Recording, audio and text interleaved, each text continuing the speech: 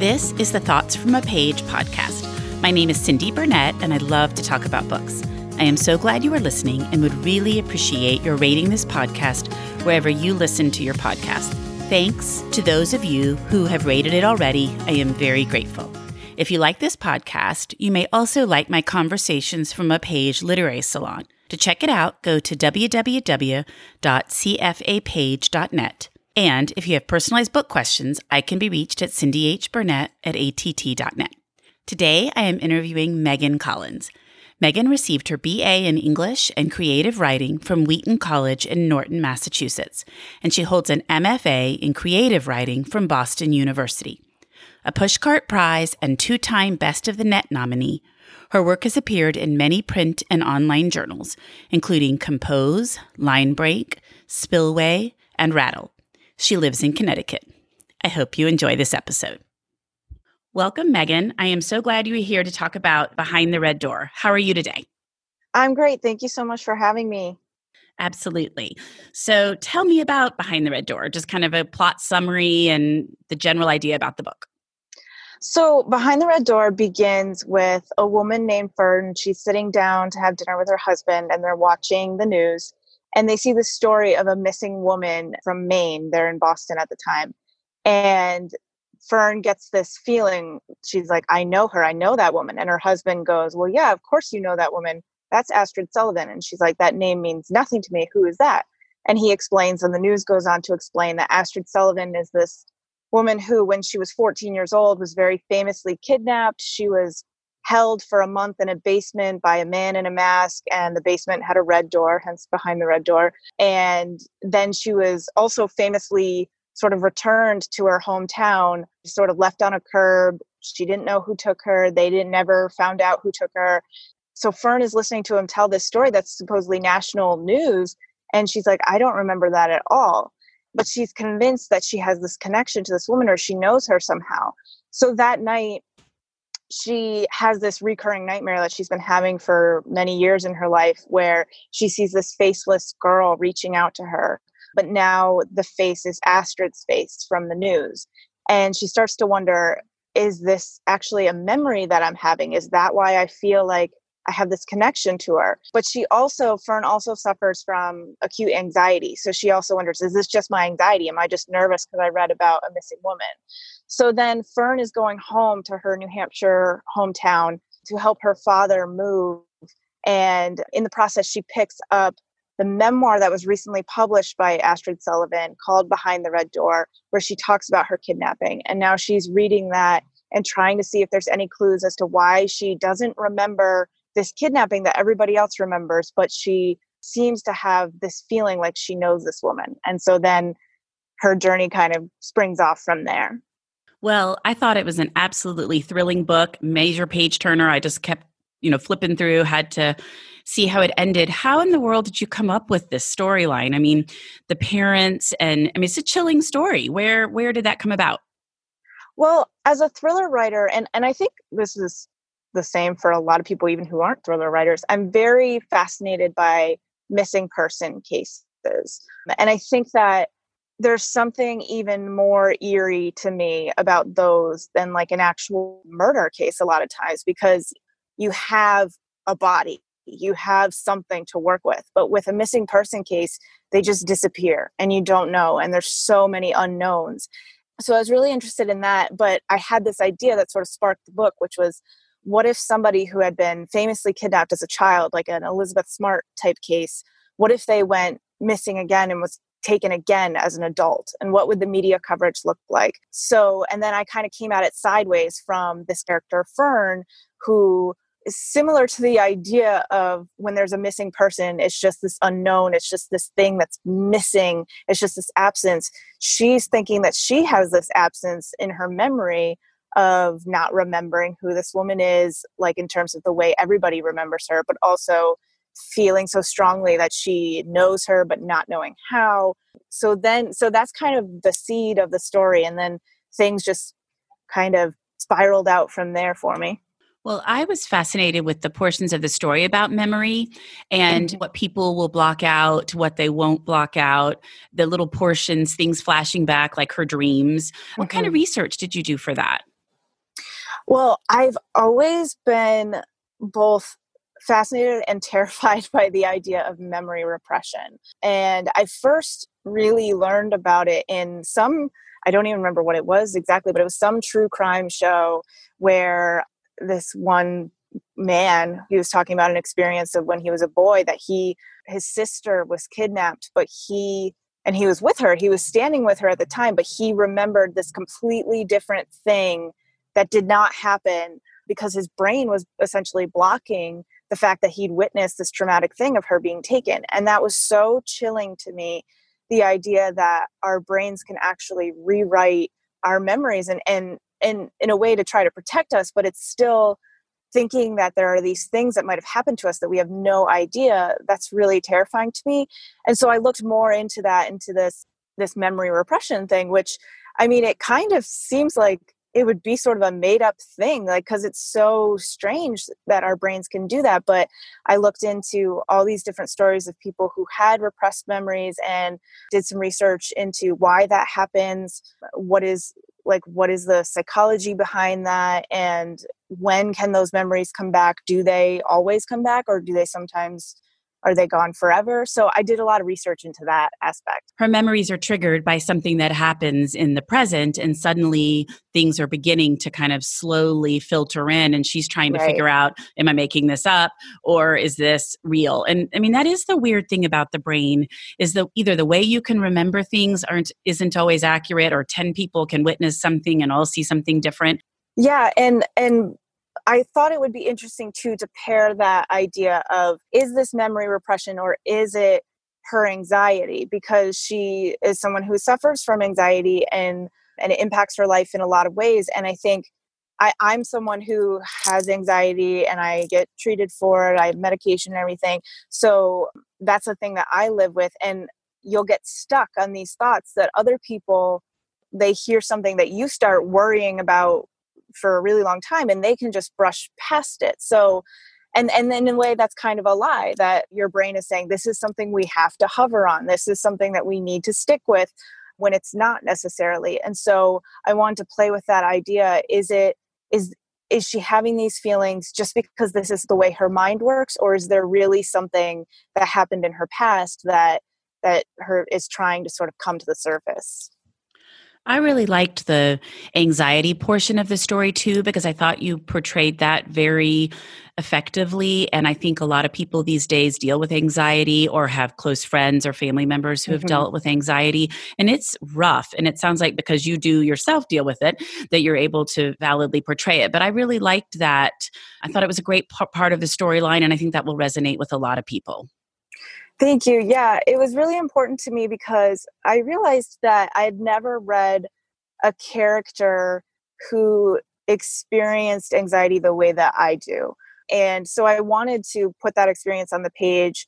For me, it fit in with the plot, it fit in with what the character's journey could be, but it was also about, I wanted to try to normalize it a little bit and show people that when somebody has an anxious brain and they get stuck on these thoughts, it's not because they're crazy or anything or super weird. It's just how their brain is wired. Because I know for myself, like when I would see people being able to hear something on the news, for example, and they're not worried about it, but I'm thinking, oh God, like whatever it is, like that's coming for me. And they're just not even thinking about it. I used to think, am I just crazy that that's the way I'm thinking right now? In writing Fern's character, I had empathy for her because she was this character I was creating. And in that way, I was kind of able to have empathy for myself, I think, for maybe the first time with this kind of thing, with anxiety. And that was really important to me. And so I wanted readers who have anxiety to hopefully feel seen and understood by the book. And then also, I want people who don't know what it's like to live with that kind of brain to see a portrayal of that and hopefully have empathy for that too. Well, I thought you did a great job. A doctor described it to me once as almost your brain's Yeah. kind of sabotaging yourself. And I thought you portrayed just that in a sympathetic manner. I felt for Fern. And I just think that, that, like you said, will normalize it and make others who experience similar things think, oh, there's other people experiencing the same thing I am, and have some comfort from that, and maybe even some ideas of different ways to deal with it. So tell me what the highlight of writing Behind the Red Door was. So there's a character, Ted, who is Fern's father. And everybody who has read this book that I've spoken to or read reviews has a really strong dislike for Ted, which I think is warranted. I built him as sort of a bad father. He's meant to be a bad father. And part of that is Fern's journey in the book, because she's kind of had this relationship with her father her whole life where he has kind of neglected her for his own work and his own ambition. And she has never been able to see it as that, which I think is, we don't often see what our relationships are really like while we're so stuck in them. And so she is going home to help him prepare for this move that he's doing. And he's just retired, and she's thinking, okay, he's not working anymore. Things are finally going to be different. We're going to connect.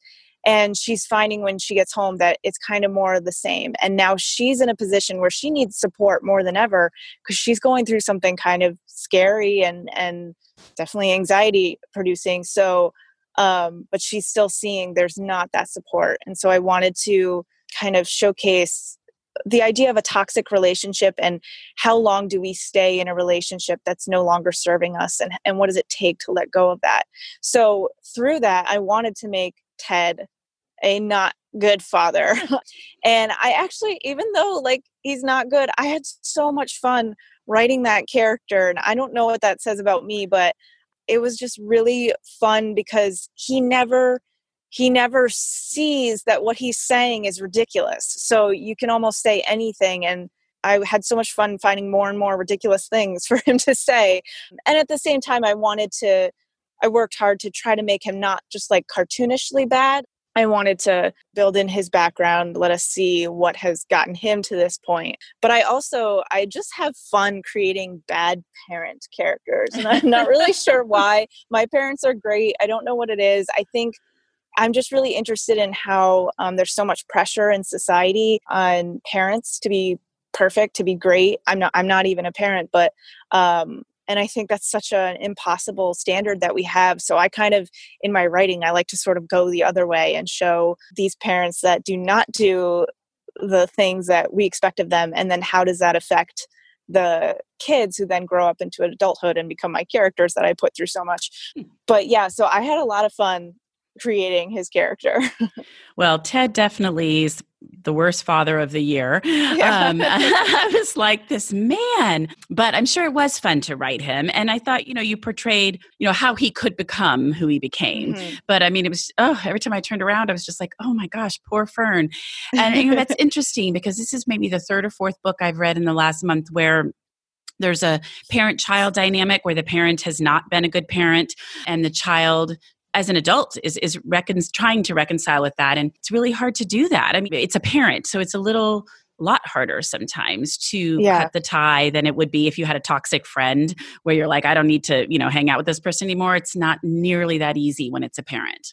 Right. Yeah, exactly. And that's all, the like parent-child relationship is always really interesting to me in my work. And yes, so I wanted it to be this relationship that even if by the end of the book she's like, okay, you are not helpful to me, I'm out of here, he's still her father. Like there's no denying that. So there's still that tie no matter what. And so that was really interesting to me. And I just wanted to play with that idea of a toxic relationship in a family sense.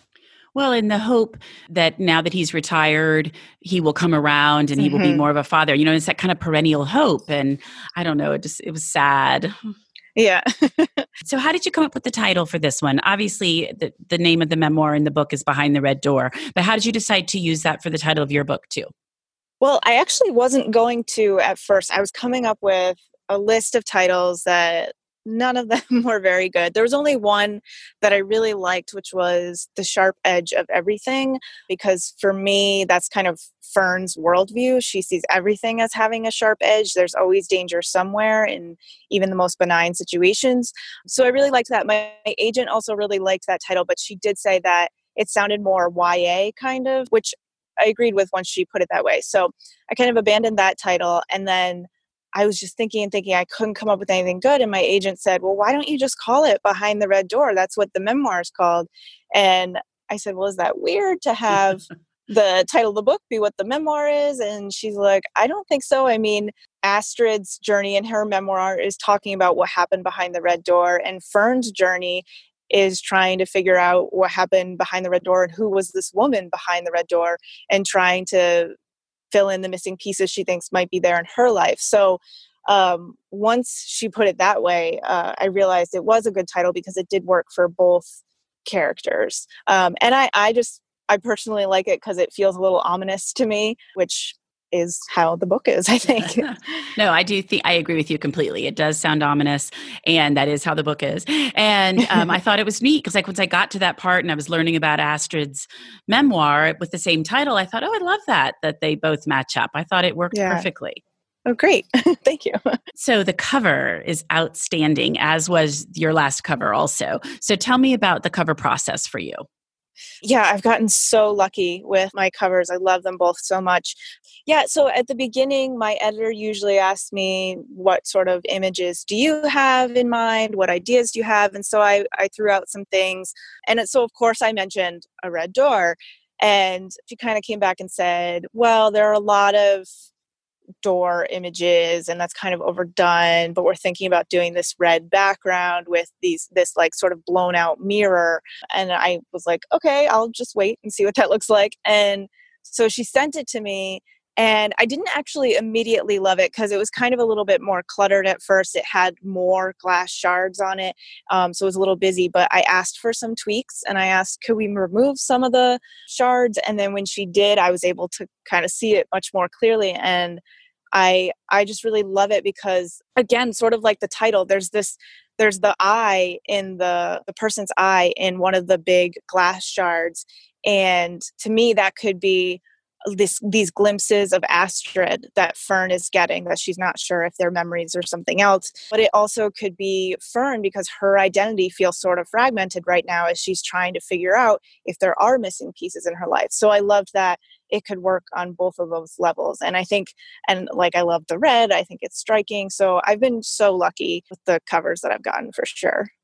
Well, red's my favorite color, so I'm always Me drawn too. to anything that's red. And, the title, all of that, I was like, okay, good. This is going to be right up my alley. But I also like the fragmented pieces because that made me think of Fern's memory, as it's kind of all over the place and she's struggling to pull it together. And I just thought it was very well done. So I'm glad that you're happy with it because I think it captures the story perfectly. So you have had an interesting launch with already in the middle of a pandemic and then a tropical storm hitting on your publication day. So how has all that been? I mean, it's so different this time, not being able to do in-store events and actually talk to readers in person. But one thing that I think is really awesome about this is that with these virtual events now, we're getting an opportunity to reach people we wouldn't have before, or to people who couldn't have gone to our events before are able to now. And for example, I had Samantha Downing last night as my conversation partner for my official launch, and she lives in New Orleans. I live in Connecticut. There's no way we could have done that before, but now with this, we were able to. I'm going to be in conversation with Megan Miranda at the end of the week and Wendy Walker next week. So it's a great opportunity, I think. And I kind of hope that post-pandemic, authors still get those opportunities to do some virtual events because I do think they're great. But, obviously I miss being in the store and getting to actually sign books and all of that. But it's been good having this to look forward to, I think, during the pandemic, because that obviously, as someone with anxiety, the pandemic's been rough, as I know it has been for all of us. So yeah, so it's definitely been an interesting experience. I'm sure it has. And I do think that these events will stay in some form. Hopefully we'll be back to normal traveling and people, authors being able to come to bookstores. But I also think everybody's gotten so good at all of these remote things. Yeah. And you do reach a variety of people and you get to pair people together like you're talking about with Megan Miranda and Wendy Walker. That's fabulous. People love seeing those kinds of pairings. So I would think it's going to be some hybrid of the two. Yeah, I hope so for sure. So you're just launching this one, but are you working on your next one yet? Yeah, I'm actually in the revision process right now for my next one. It's right now called The Family Plot, but I don't know titles are always kind of an amorphous thing kind of until the last minute. But It's about a true crime obsessed family who they gather together at their childhood home because their father has died. And when they go to dig up his burial plot, they find already buried in there the body of their brother who's been missing for 10 years. And now, of course, they're discovering that he's been dead. So that's that story. And definitely another dark, twisty thriller. Oh, that sounds good, though. Oh, Thank good. you. I look forward to that. So what do you do when you're not writing or reading? Well, I am a creative writing teacher. So when the school year is in session, I'm doing that. And I love that because it allows me to still be in the world of writing and reading, even when I'm doing my day job, so to speak. And it's a really rewarding thing. I have a golden retriever, Maisie, who I'm obsessed with. If anybody's seen any of my social media feeds, she's all over them all the time.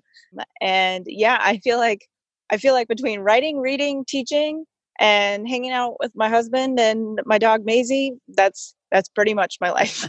Well, that's a lot. So I totally get that. We have a golden retriever too named Stella, and she's just the sweetest thing. They just have the best dispositions. I mean, they it's really just do. so fun. And she just always wants to be right beside you, being petted, the company. It's great.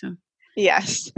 Well, I very much appreciate your time. I know it's a busy time for you. So as we wrap up, I would love for you to tell me what you've read recently that you really liked.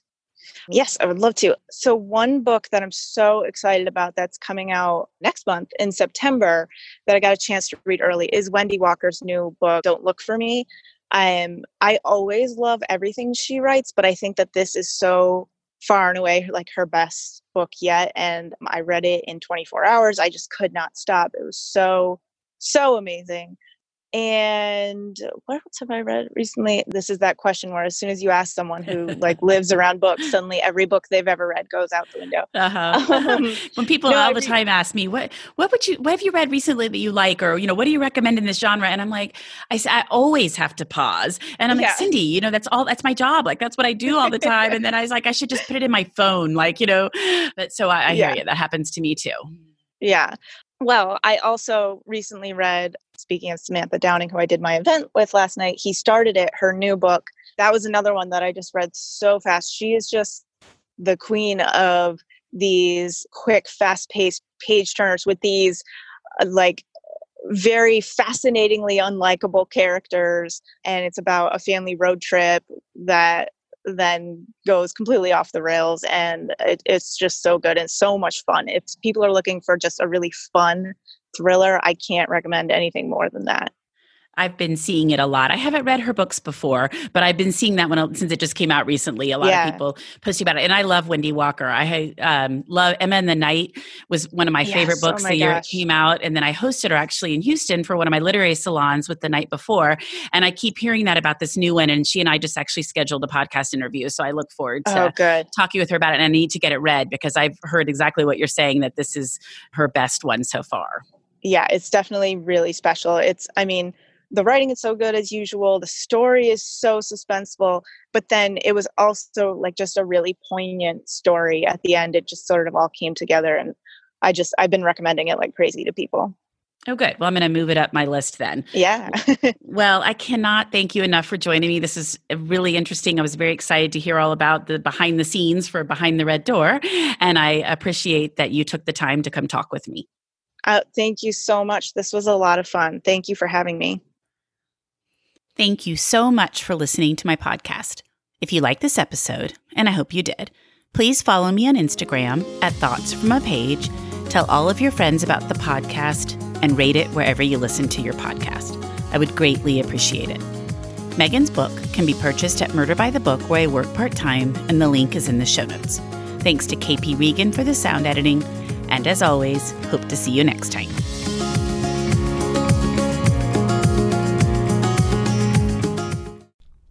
A lot can happen in 7 minutes, and luckily, that's how long it takes me to tell a story. My name is Aaron Califato, and I'm the creator of 7-Minute Stories. I'm proud to partner with Evergreen Podcasts, and I'd like to invite you to join me on this journey. I'm going to take you on some crazy roller coaster rides using my unique extemporaneous storytelling style, and together, we're going to try to make sense of the world, all through the art of storytelling, and all in approximately 7 minutes.